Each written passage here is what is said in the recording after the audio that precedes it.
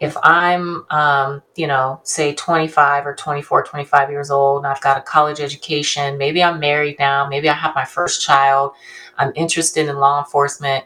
But if I join the highway patrol, I have no idea where I'm going to be assigned. I have no idea where I'm going to be working. That can be hard. Brothers and sisters,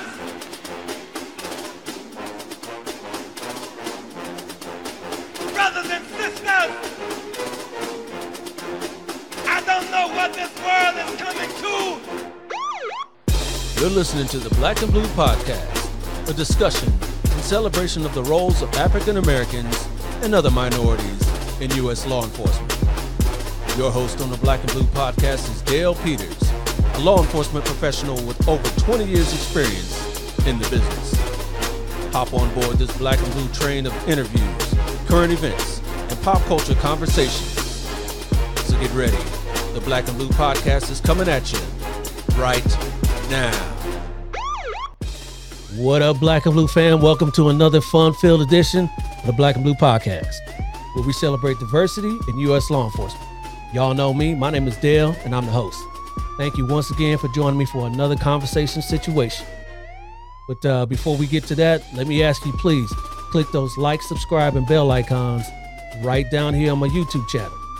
It's just a small click for you, but it goes a long way for helping this channel stay relevant.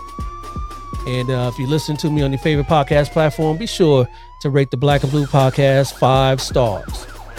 And last but certainly not least, make sure you check me out on any one of my social media pages for even more content. You can find me everywhere at Black and Blue US. All right, now, so with that taken care of, let's get right to it. Today's guest helped lead one of the country's premier state law enforcement agencies. So Black and Blue fam, help me welcome to the show, retired California Highway Patrol Assistant Chief Jonni Redick. Morning or afternoon. Morning, how are you? It's afternoon, but it could be morning somewhere. Yeah, it's like they always say, it's 5 o'clock somewhere, right? That's right. That's right. How you doing? How's your day shaping up? My day is going pretty well. I mean, it's 9/11, so it's a day of remembrance for many of us. And so, just trying to be self-aware that that's what the date is today. So. Yeah, absolutely. I posted on my socials earlier, remembrance, and then some other pictures when I went back to New York. Me and the family went back to New York a few years ago. We went to the memorial, and that's a powerful place. Yeah, very much. I mean, I think I immediately reflect back to where I was, the day of, and I think most of us do. So it's very visceral for all of us. Yeah. I remember when 9/11 happened, I used to be a Fed, and I was in training at that time, beginner training over at FLETC in Georgia. And that happened. So we were on East Coast time, and, we had just started getting up and having chow in the chow hall. And then, all these news reports came out on the TV, and they locked down the base, and it was a wild time. Yeah, same. Everybody didn't know really, what was going to happen next, right? You could see what was happening, but you didn't know what was going to happen next, what those implications were. So we immediately went on 12-hour shifts, and we went to securing our state infrastructure because we didn't know, what type of attacks would happen across the country as well. And so it was just I don't know, just like one of those times that you just can't believe that this is happening. And then I've met several people who are actually, working in either NYPD or New York during the incident, and just hearing their experiences and their stories, and just very powerful, and just very emotional in that sense. So just being respectful that, today is a heavy day and a big day for all of us here in America. Absolutely. So I mentioned there in the intro, looks like we got a little bit of feedback real quick. Maybe turn down your speaker there a little bit. But I mentioned there in the intro that you are retired from the California Highway Patrol as an assistant chief. How long have you been retired now? This will be my 6th year. Okay, so not that long. Not that long, but I think I think about it and I'm like, man, time just went by fast.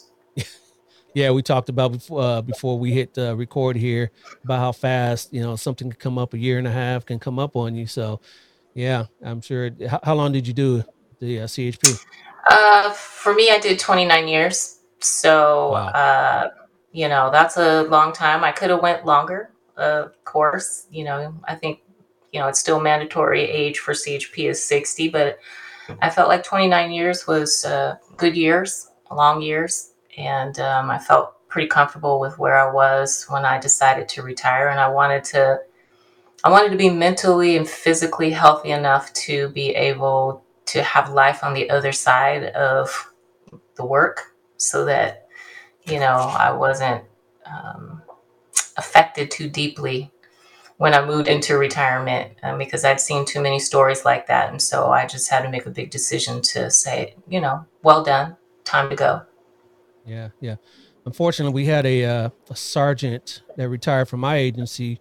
Maybe like 5 or 6 years he had only been retired, and he had just passed away. We just had a service for him, Hmm. and he wasn't that old. I think he retired at 50, so maybe he was like 55, 56 now. Yeah, that So that you hear those happens. stories. It does. Yeah, So despite when it's time for us to go, it's important for us to live life while we're here and able to live it. I just realized I had put off so many things that I was waiting for retirement to do or be a part of. And I just would encourage people, don't do that. Live life now because nothing's guaranteed. I mean, you can go while you're still working and it doesn't have to be like on duty. It could be just random stuff, right? I mean, yeah, that's the human experience really is random things happen to people every day. And so don't take anything for granted. Live life yeah, out yeah. loud. Absolutely. And we all take pride in working and being employed and all that sort of stuff as well.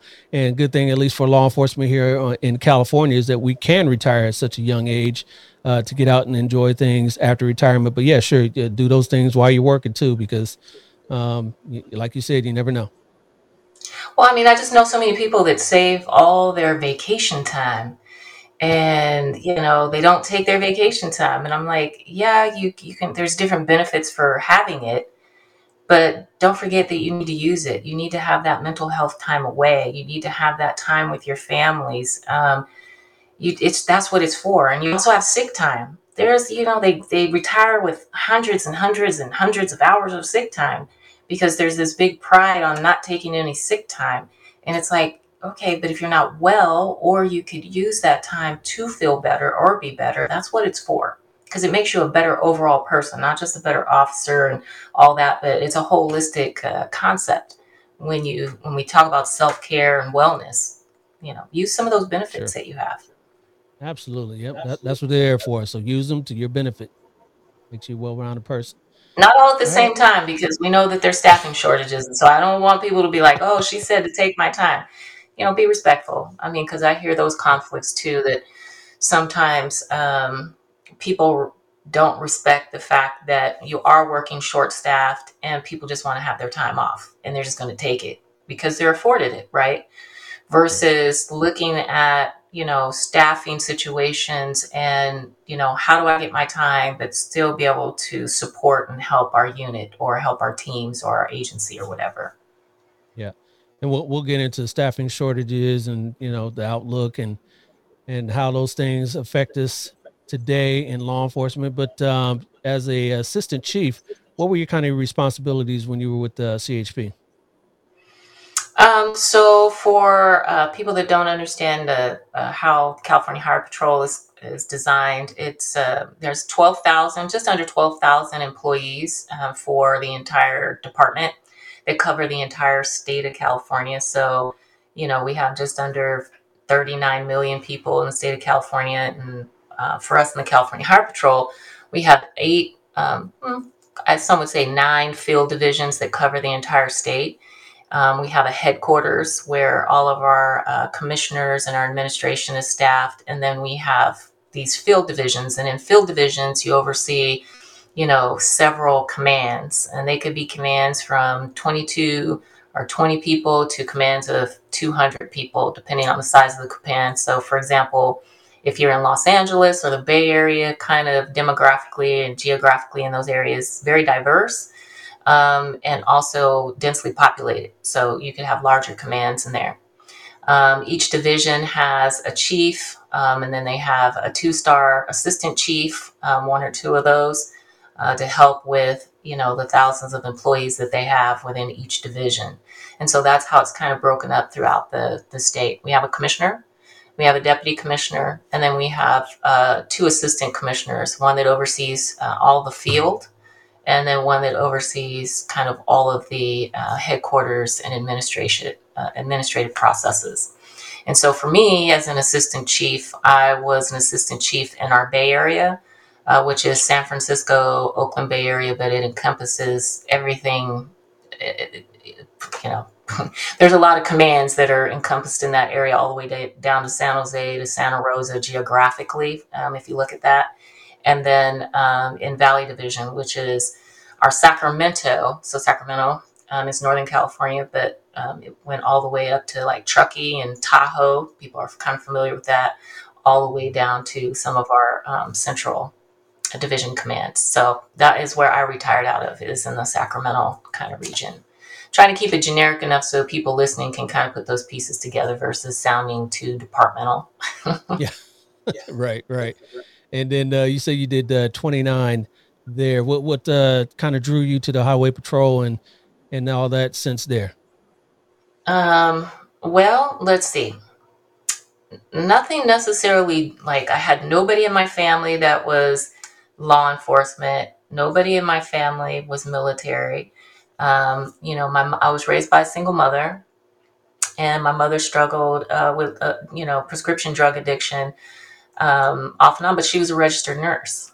And so she was somebody who was of service, helping others, being, self-sacrificing and all this kind of stuff. And I would see her when she was in her good moments, being really strong and being, this leader. And I never really thought about any of that for myself. And so when I graduated high school, and I barely graduated high school, I went into a job where I was a typist clerk. And that's kind of back in the late 80s. What was kind of mostly the work for women back then was secretarial or admin. And I worked for Kern County Human Resources Department as a typist clerk for social workers. And I was 18, and I was taking a few units of college at the junior college, mostly around accounting and better typing and better administrative skills. But what I found is that while I was working with the social workers, I started seeing people that I went to school with coming through, to get assistance and aid. And they had already had, a couple of children. And, I started thinking about what else did I want to do, but I didn't necessarily see myself in an upward mobility pathway where I was. And so one day I'd been there a couple of years. I happened to be looking at a real newspaper, those paper newspapers. I was flipping through it, and I'm Yeah, a comic I remember buff. those. I loved reading the comics. I loved reading the comics when I was coming up. And so I was reading the comics for the day, and across from that was a big ad for the California Highway Patrol. And it talked about the pay, and it talked about, the requirements to be eligible to apply. And it also talked about retirement. And so I didn't really know what any of that was, but I had grown up on Chips, the show. And so Yep. I was like, okay, hang gliding, beach life. I'm living in Central Valley. It's hot. There's no surf anywhere around here. This could be kind of cool. So I applied at like 20 and a half. And because I had no background or anything that was significant that took a long time, I pretty much was in the academy in 6 months. And I had no clue what a paramilitary anything was. Mm. I'm sorry. I apologize for all those military people like, oh my God, how'd you let that happen? I had no concept of, Oh Dark 30 and marching and running and all of the stuff that came with it. But I think because I was an athlete, I played basketball in high school.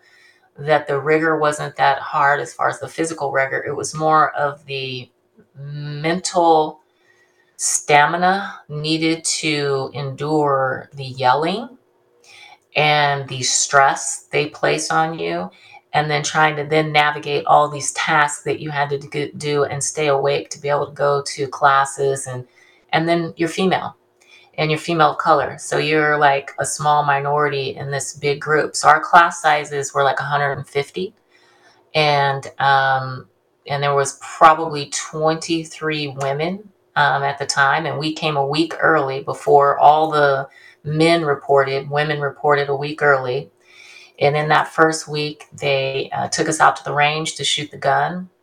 They ran us a lot. They had us do things like watch how to change a tire on a car.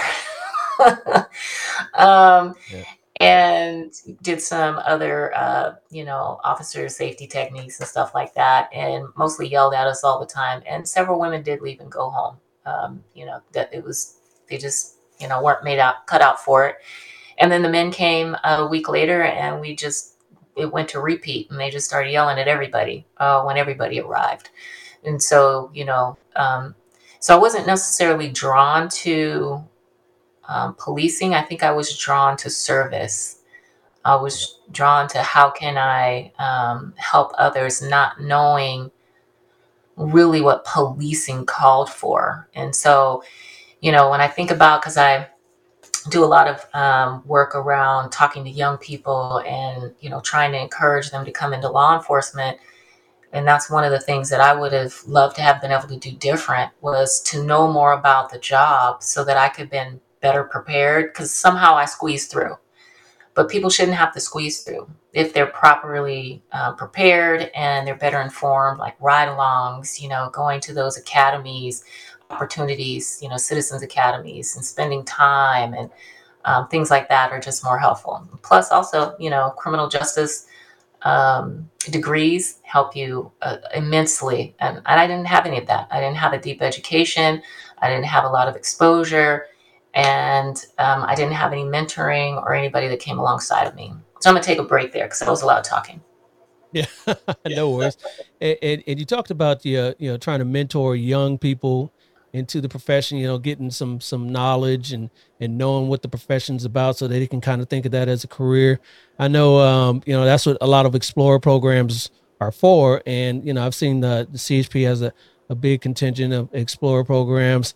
How does the CHP kind of recruit explorers, for one? Because I know at a local agency it's probably easy to go to the local high school. Sometimes you have an SRO in the high school. I was an SRO at one point, and you can kind of point them in that direction. But how does the CHP kind of do that? Well, so that's, I think, a misperception too by a lot of people, to think that because the California Highway Patrol is on the highway, that they don't have any roots in any of the communities, and they do. So when you look at our commands that are throughout the state, they sit in cities. They sit in, the county pockets. And so this is where people either live and work around. You have that office just like you would have a municipal police department office there. They collaborate and work closely with, the sheriffs, the police department, all the other public safety partners. They go out to community engagement events. They have regular attendance at, different engagements. And they're just like a police department in the sense that um, you have all the same expectations and all the same responsibilities. So when you set up for example, an Explorer program, you're really pulling from the same community that, say, the local municipality would have. Um, the difference in the strength of your Explorer program is who's coordinating it, who's overseeing it, how's it being implemented, how are you keeping your young people engaged? Because they're going to schools and things and speaking about different traffic safety programs, peer programs, all those different things that affect young people, just like municipal agencies are. But what makes them want to come over to your particular Explorer program? And so the Highway Patrol does a really good job of in that skill building, not just skill building and awareness and knowledge for young people about policing, but just overall life.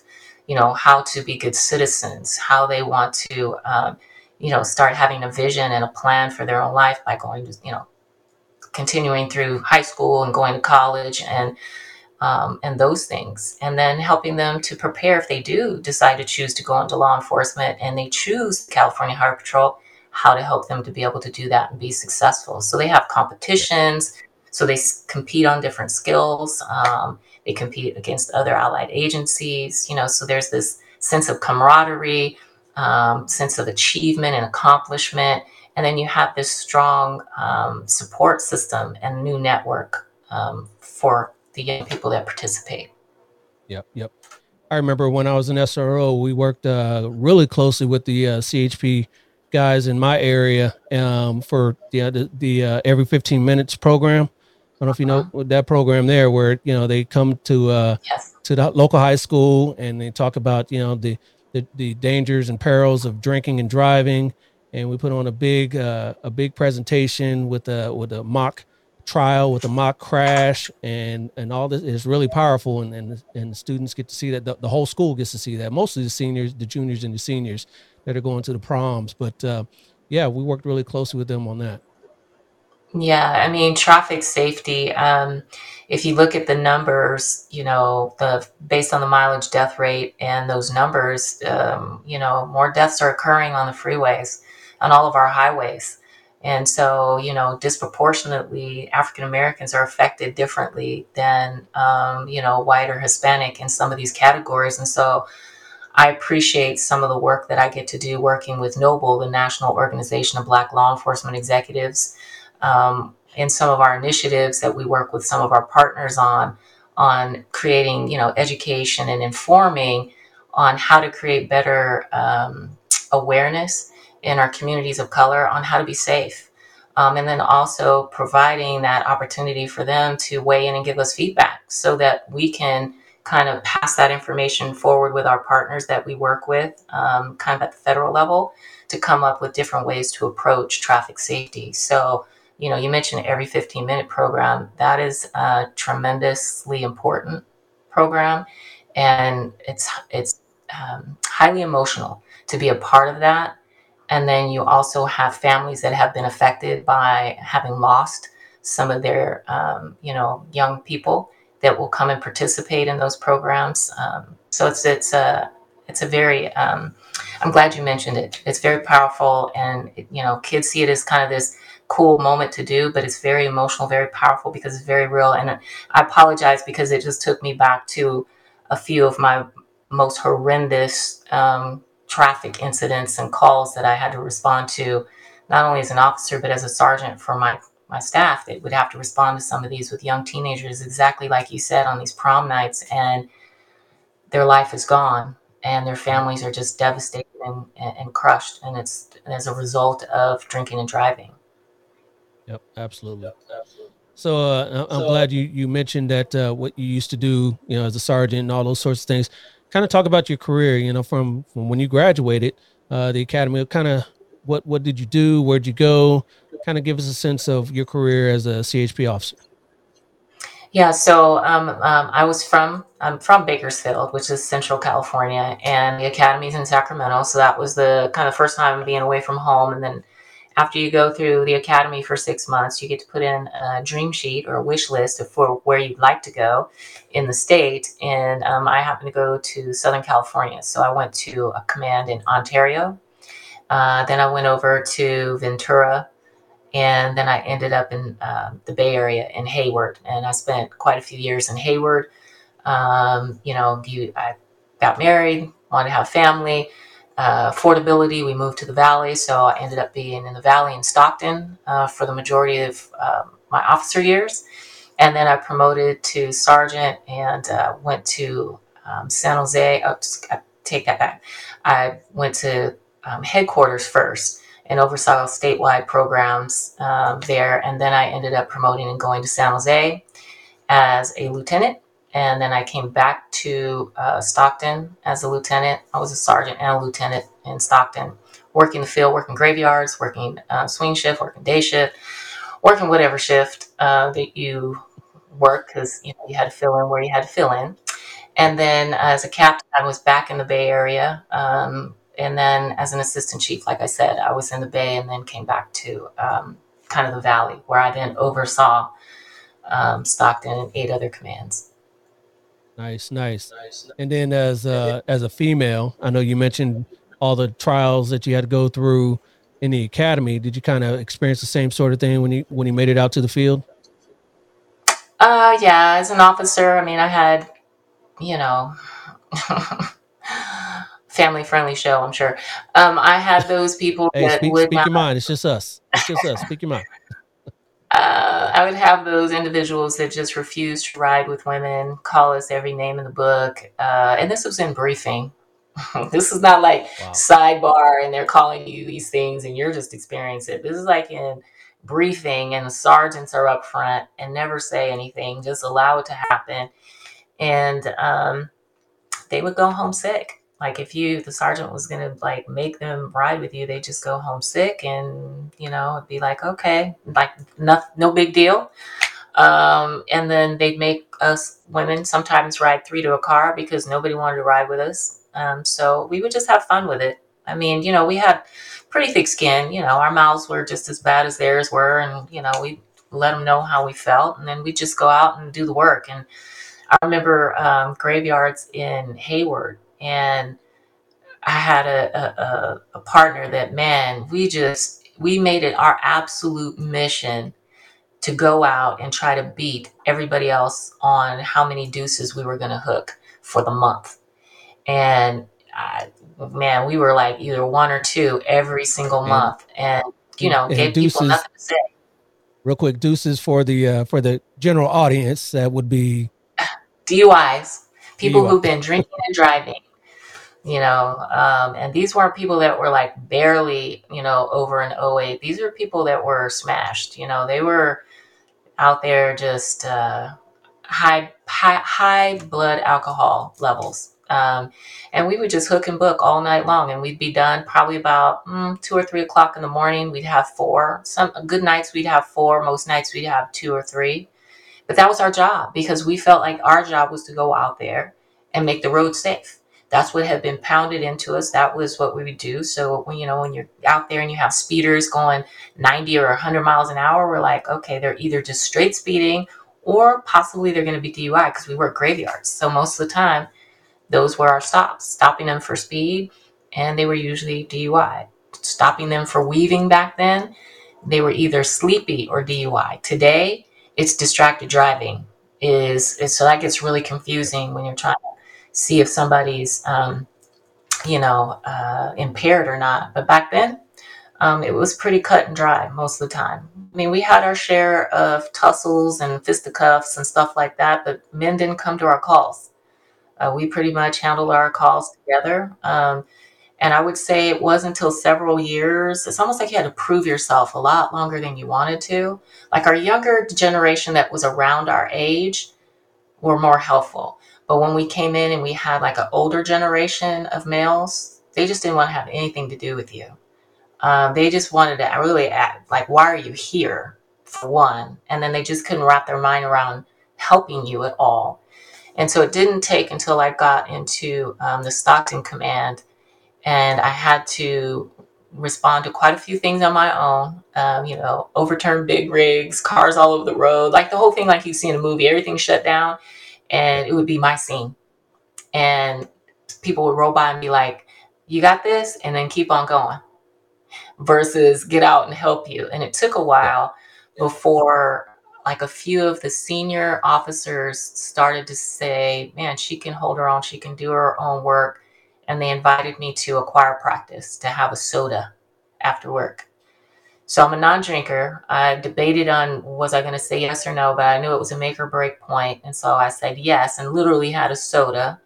But it was that opportunity for them to kind of get to know me more personally and for me to not be so armored up against them all the time because I was just like, man, they just, you create this us versus them versus us. It's us, but we're us versus them. And it was just a big defining moment. And to this day, I credit my growth and becoming a better officer because of those senior officers once they let me in, because they were working twice as hard as I was working out in the Valley, twice as hard as I'd ever thought about working in the Bay Area. These people were working hard. Yeah, yeah. Did any of them ever, talk to you about, their decisions to kind of shut you out in the beginning and why they did that? They never talked about it like in a male-female thing, other than to say, you're the third or fourth female that we've had in the office. And so it made sense in that vein, because if you have an office of, 100 people and you're the third or fourth woman that they've ever had work in this particular command, it's an experience for you. And if you've never had to work around women, that's an experience for you. In this command in Stockton, in Hayward, they were a little more hateful, a little more mean about it. But when I came to Stockton, they were a little bit more family, because it's a different type of environment than when you're working in the Hayward, kind of the metropolitan kind of thing. People are transient in and out of the commands, transferring all the time. When you move into the Valley, people kind of stay in that command longer. So there have been people that were there longer. So it was really about, can you come in and do the job? And if so, we're going to just, treat you, like everybody else to a degree. I was still a woman, right? But yeah, I remember when I left on my first promotion, one of the older gentlemen gave me like a really small little card. And the card said, "You always know how to find your way back home." And that's Stockton.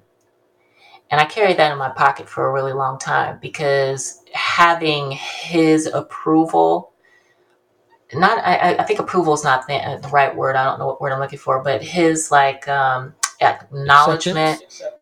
Yeah, that's good. His acceptance allowed other people to lean in and say it was okay too, because he was like a senior leader in the office. And so, yeah. Nice.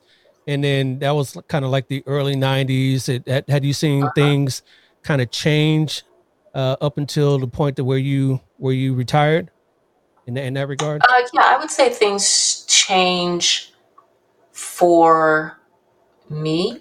And I'm going to keep that kind of specific and tight for a reason, and then I can kind of branch out from there. But for me, as I moved up in my promotions, male subordinates didn't treat me like they used to treat me, because now I'm their boss, right? So that changed. But I will say moving into my peer groups was a little different, because, for example, being an officer, going to a sergeant, and coming back to supervise people who had an issue with me as a female, and working with the sergeants who had an issue with me as a female, and now I'm their peer, was quite fun. And then when I promoted again to lieutenant and oversaw them, was even more fun. And fun because they struggled with it for a while, but for me, I didn't hold any kind of animosity or grudges and stuff. But it's kind of those things where they were uncomfortable. One was like, "I'm gonna retire," and I was like, "That's about time anyway." Yep. um, Time to go. but overall, in the department and the organization, it's just a reality. Women are a minority. I mean, for the CHP, I think women are less than 7% out of the 7,500 sworn positions that there are. And when you look at leadership, there's not very many women in high ranking positions, because there's just not very many women. And, I believe leadership has the heart to want to create the diversity that's needed. It just has to constantly be on your front burner. It can't be the flavor of the month, or somebody thinks about it today and forgets about it tomorrow. You have to create that within your organizational culture.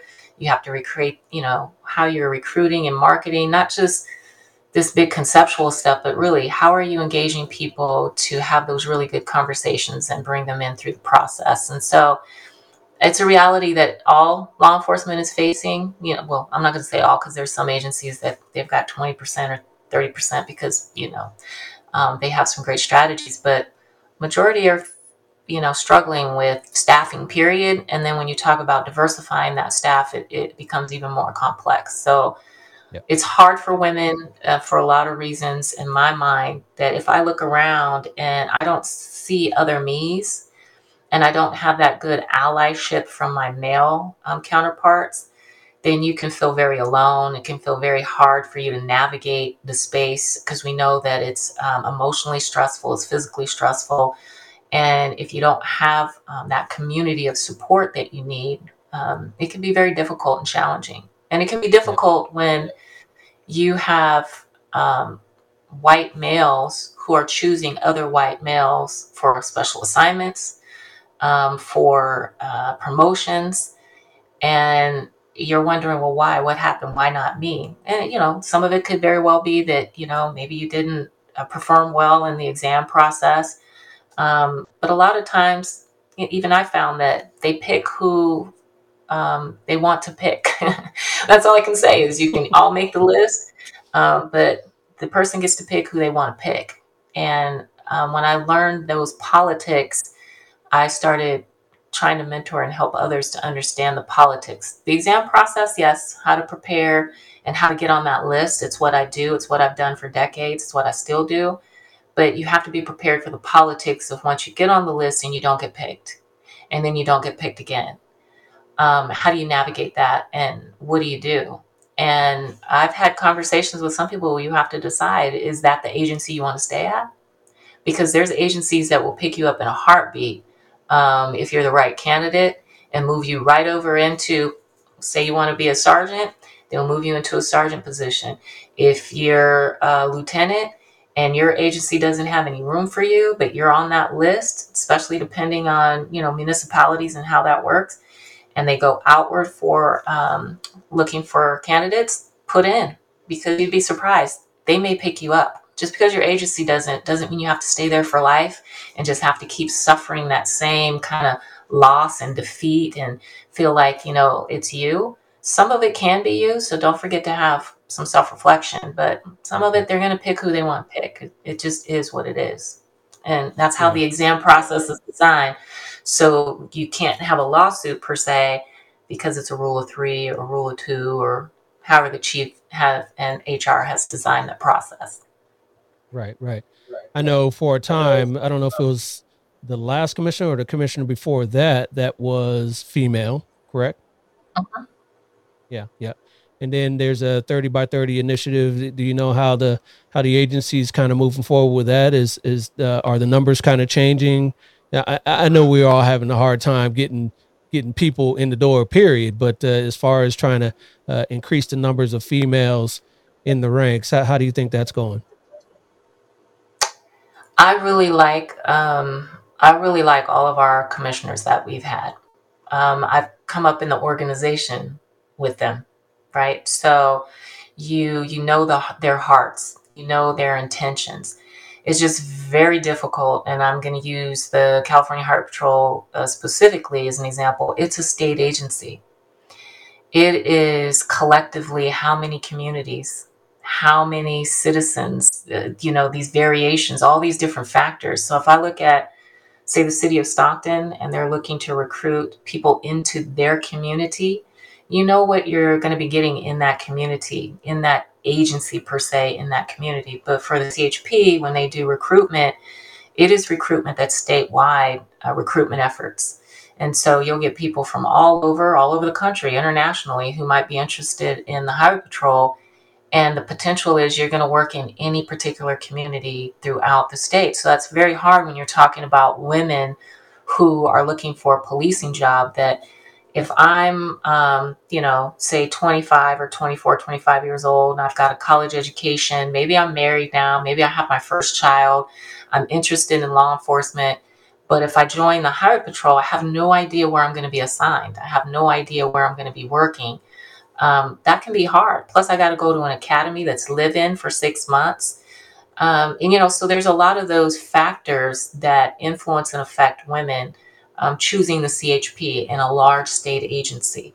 And so I know that there's been a lot of different task force and, work around how can they change some of the processes, the exam system, how people can come and do take the exam in 3 days, all the different components, trying to reduce that time, trying to reduce the amount of time it takes for a background, trying to look at how bifurcating the academy on when they come in and what post-required classes they take up front-loaded per se, and then, how do we give them agency-specific training?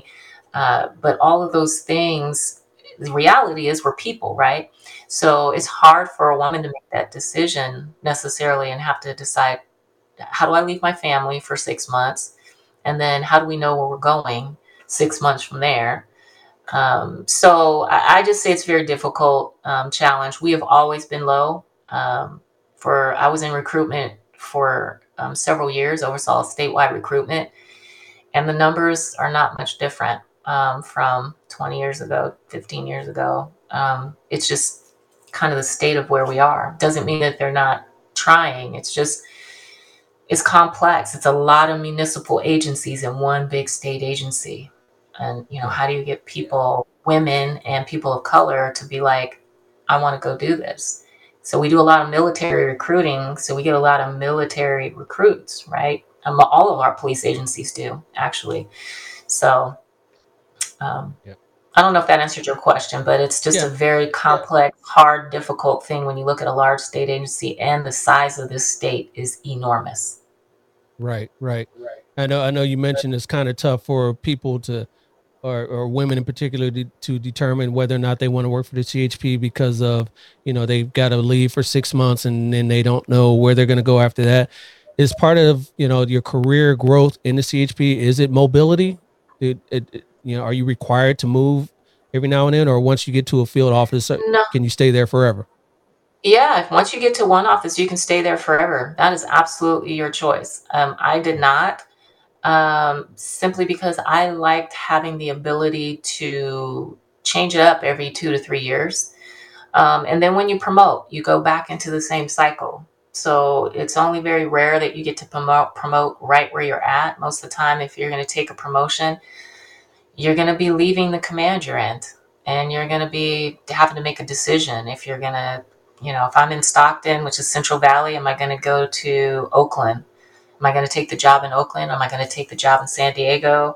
And that's all based on, kind of where you are on the list, and when your time comes up and the offer, are you going to take the offer, or are you going to pass? And you can pass so many times until the list expires, right? So you're making these decisions all the time, and what's going to be best for your family, or what's going to affect them least. And so for me, on my promotions, I chose to pick places that I could commute to. So my family never had to move, because I had 2 young children. My husband at the time was with the local police department, and nobody had to move. The only person that had to be mobile was me. But we know that commuting creates stress and strain and fatigue and all of that. When you make those decisions, those are hard too. Yep. Those are some of those moves can happen, like, when your kids are young, but especially when they get into high school, it's a little bit tougher. Maybe even middle school. So those are decisions that you got to think about. Is kind of moving to promote, is that kind of expected? I know you said you can pass on a list 1 or 2 times, but after that, hey, if you don't want it, then we're not going to offer it to you again, right? Well, for us, the way maybe the other agencies work different, but ours are all the way until whatever the list date expiration is. So, let's just use a small number. Let's say there's 10 of us on the list. The offer is maybe one command, and they're going to go to the first 3 people, on the list. First person passes, second person passes, third person passes. Well, they can go into the next ranks, because they're all ranks in the list, until somebody picks up. And then when the next offer comes out, they start at the top again, and you go down. And so, some people know how to use that system well, and then others, lose out on getting a job if they Yeah. want to promote. So you have to be really careful. But some of those processes have changed. The way you used to get on a list looks way differently than how you get on a promotional list now, and how long the list lasts has definitely changed, because people would use that system, right? And commissioners and chiefs and different divisions, they want the best of the best. They don't want people who are, trying to game the system. But it's also not gaming. It's and I hope they realize that people are just trying to make good quality of life decisions that's best for their families and best for them. Yes. Not that they don't want to promote, but I don't want to have to promote and possibly jeopardize the quality of my life with my family and my mental health in order to make this thing work. All for what? Increased pay, which sure, we all want to get paid more, but man, I don't know if I want to pay that high of a price. Right, right. And in some of those areas, are the pay commensurate to where you are? I mean, if you go from say, Stockton or It's the Bakersfield same. up to It's the the Bay. same. The same. So Same pay. wow, wow. So your cost of living is going to be a lot higher in San Francisco than it is in Bakersfield. Absolutely. So you have to make that decision like, okay, but after they do a year or so, they can start to put in for a transfer. Then it's based on seniority. So depending on where you go, it could be several months, it could be several years, because it might be a hard place to get to because of seniority. So they don't have to go even on a promotion and stay there forever. They can put in to transfer to go somewhere else. And again, we have over 100 plus commands throughout the state of California, including headquarters commands. Yeah, nice. And then, getting back to, the actual job duties of a CHP officer, I know we talked about earlier, there's more than just, regulating the laws, the highway laws on the highways. And we talked about, collaborating with the, schools and local agencies as well. A lot of people don't know some of the other duties and assignments that can happen. I know now with all the retail thefts going on, that the CHP's in charge of those task forces, at least out here in Southern California. What other sorts of things are there? I know you talked about chips earlier. They had hang gliders and stuff like that on the show. We are like, come on now, when the chippies doing that? But what other sort of things are the CHP officers able to do in their career?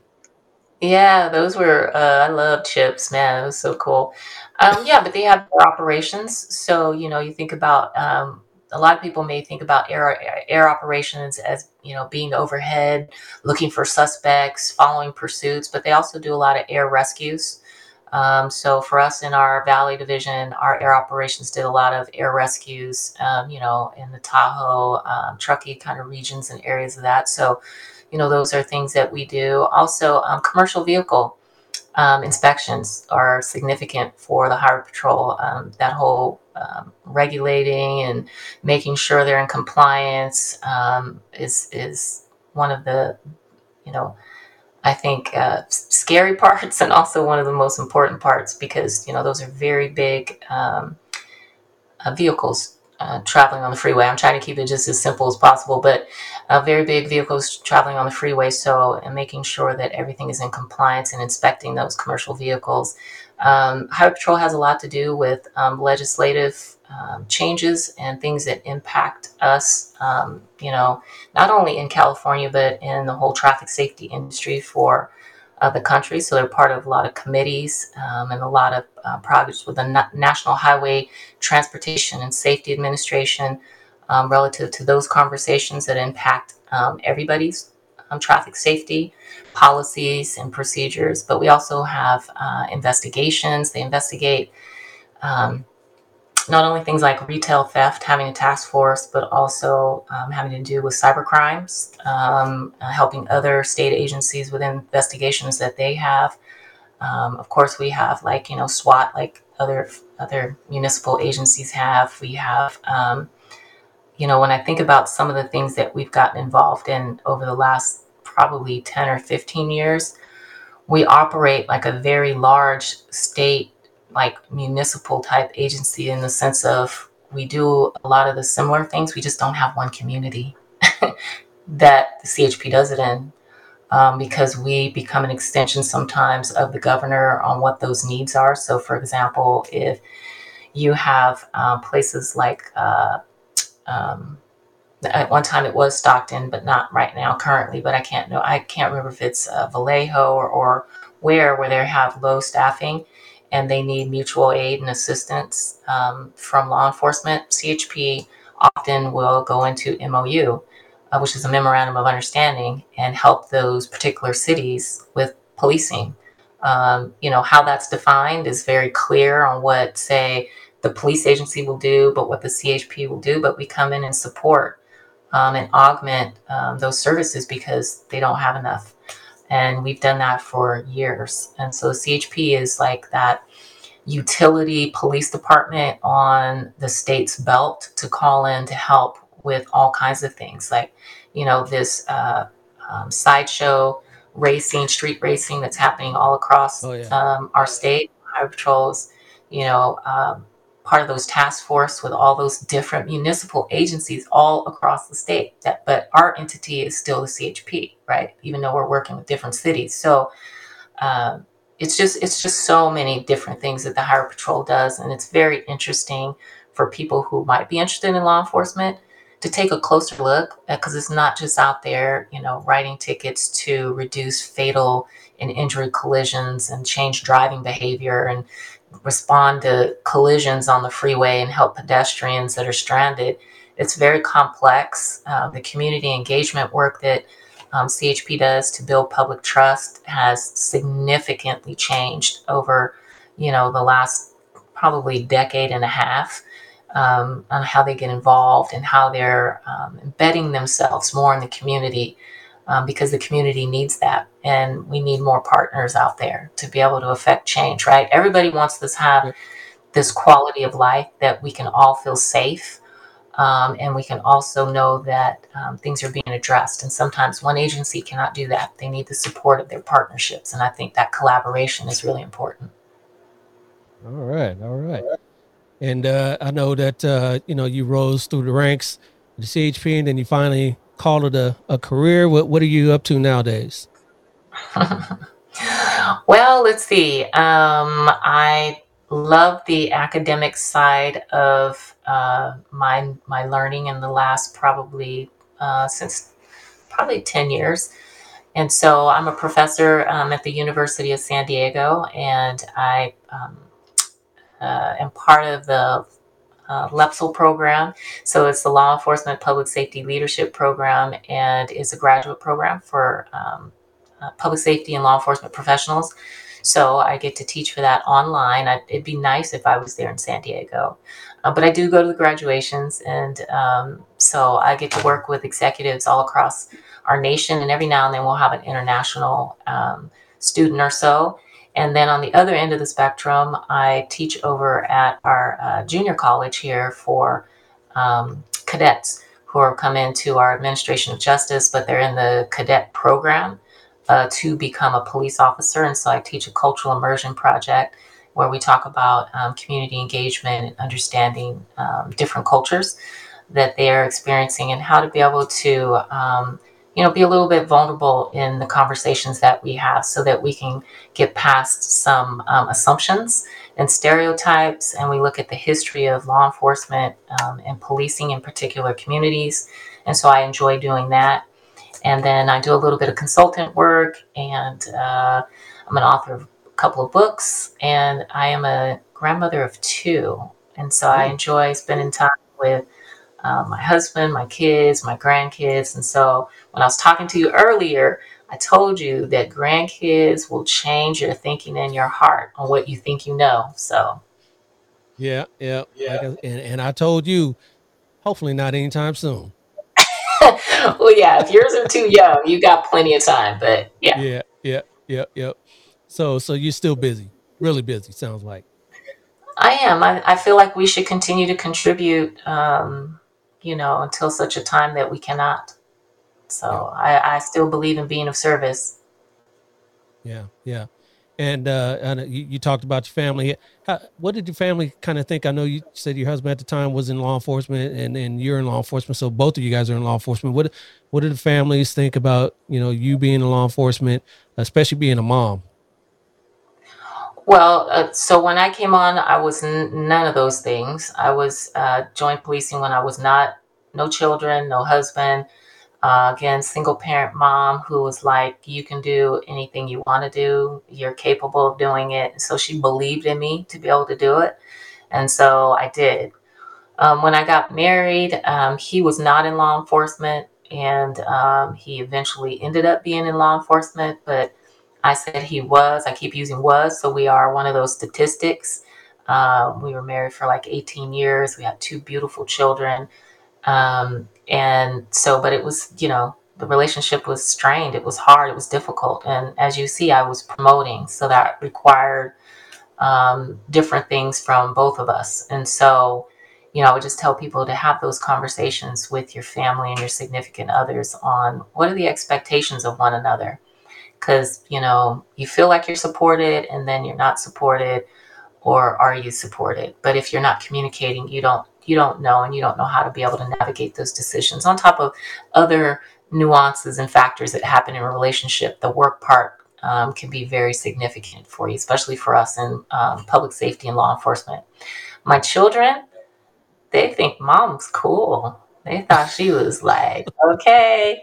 They were like, but I will say when it was time for me to retire. So my son is 31, my daughter is 26. And it was 6 years ago, again, that I decided to retire. And I will say that my daughter was absolutely more than relieved, because she had seen how the stress and the pressure of my position was just really hard on me. It was long days, long hours. So when we're dealing with, all the fires we had in Northern California, those aren't 12-hour shifts. Those are 24-hour, 36-hour, 48-hour shifts, and you're dealing with hundreds of staff that are out there on different shifts and all the different stakeholders when you're in these unified commands and working through mutual aid. And those were some tough, that last couple of years were tough with all those fires and all the disasters we'd had in different ways, and also a lot of loss of life. We'd had several line of duty deaths. We'd had several suicides, several significantly hurt, injured, and sick. And when you're a chief, you carry the weight of all of those things, but you keep functioning. But at home, your family and your children see all that. And so when I told her I was, I'm done. I've made the decision. She cried and I cried, because she was like, Mom, you've done a good job. Well done. It's time. And I still get emotional when I think about it, because she's right. I think we feel like we got to keep, doing this thing. And if we've done our job well, that means we have brought other people up behind us that will continue to do the job well. And it's okay for us to go ahead and do something different. And it's okay. Because I talked to a couple of my peers that I ran across, not in my agency, but other agencies. And I couldn't, they were like, how did you have the courage to retire? And I'm like, what are you talking about? And they're like, I want to retire, but I'm a little bit afraid. And I was like, don't be afraid. I said, because I had ran into them after I'd been retired a couple of months. I said, don't be afraid. It really feels good. I said, when you saw me and you said, man, you look really good. I said, because all the weight was lifted. All of it was just lifted. The stress, the caring, everybody's everything, and all the expectations on who you think you need to be and how you need to do it, they're gone. And he goes, I hear you. It's just my identity. So I just would say, if you are thinking about retiring and getting close to it, really utilize your resources that you have, and maybe start talking about it with somebody like a therapist, or, somebody that can help you navigate feeling no fear, feeling like, man, it is really the next step that's natural and it's okay to take. Because we get all this information and education on our finances, right?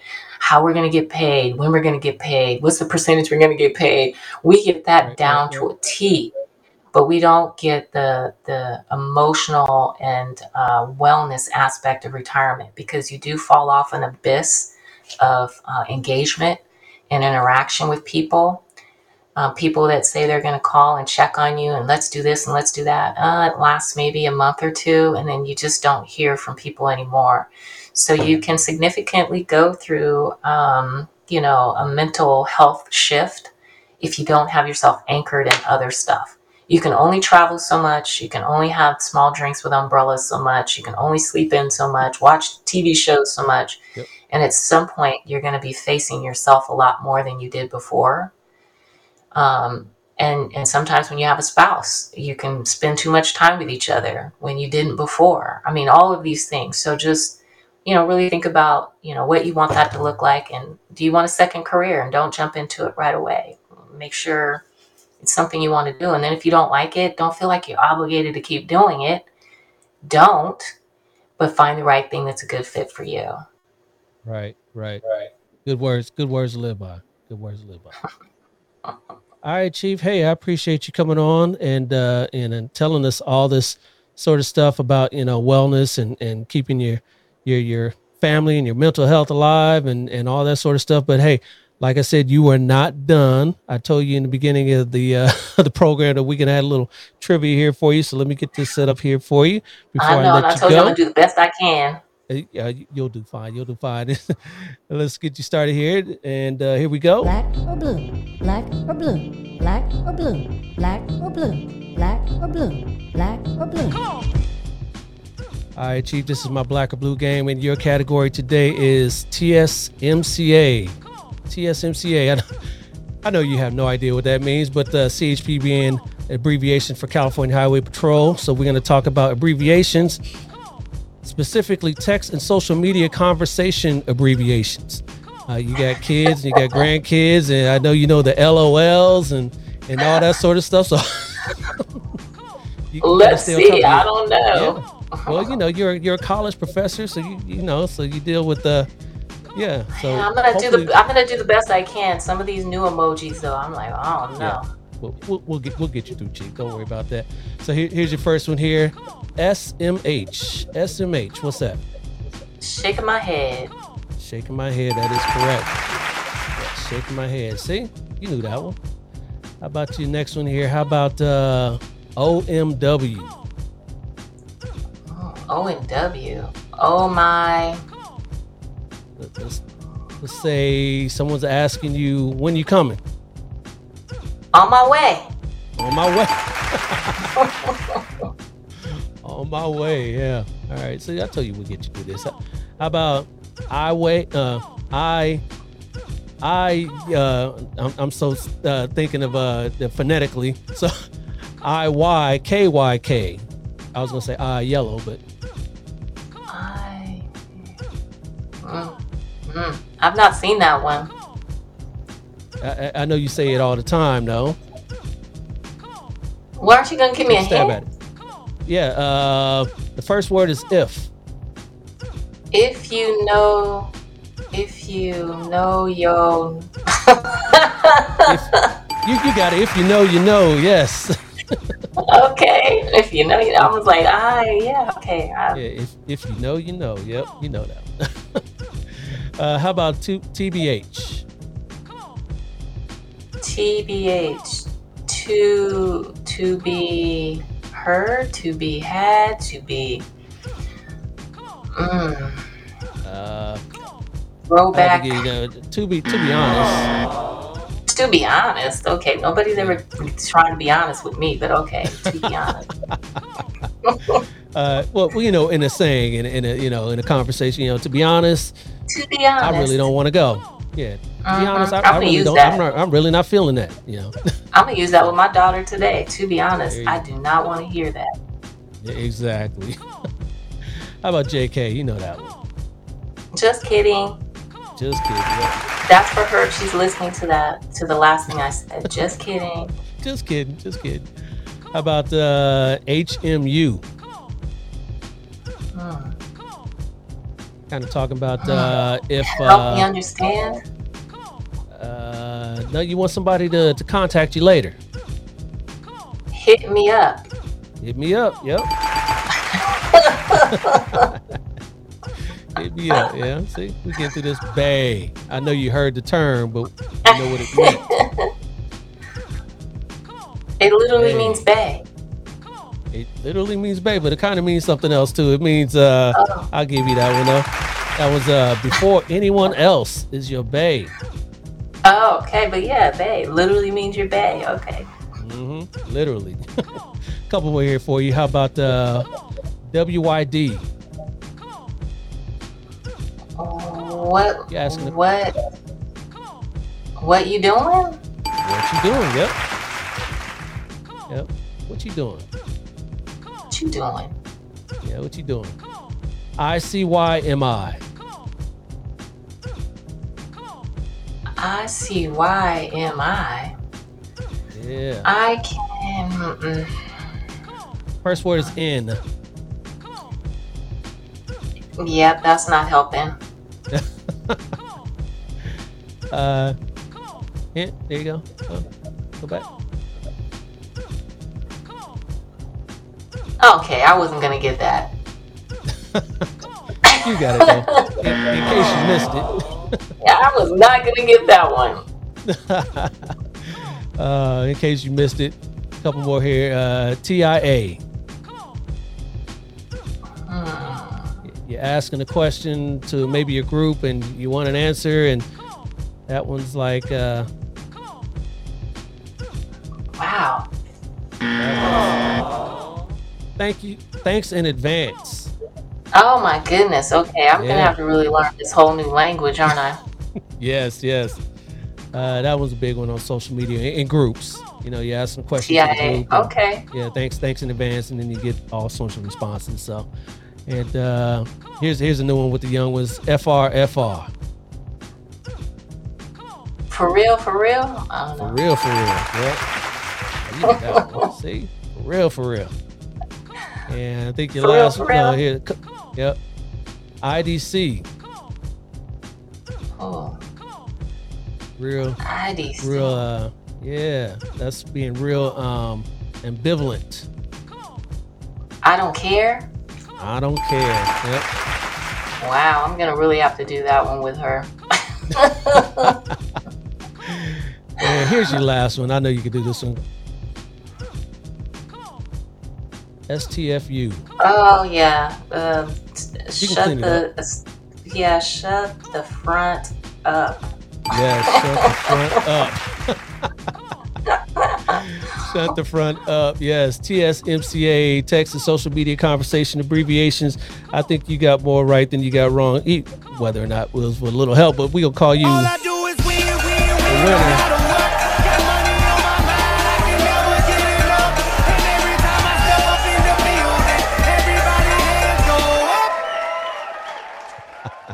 And they stay there. See, now you know all these abbreviations you can share with your daughter and all the youngins out there.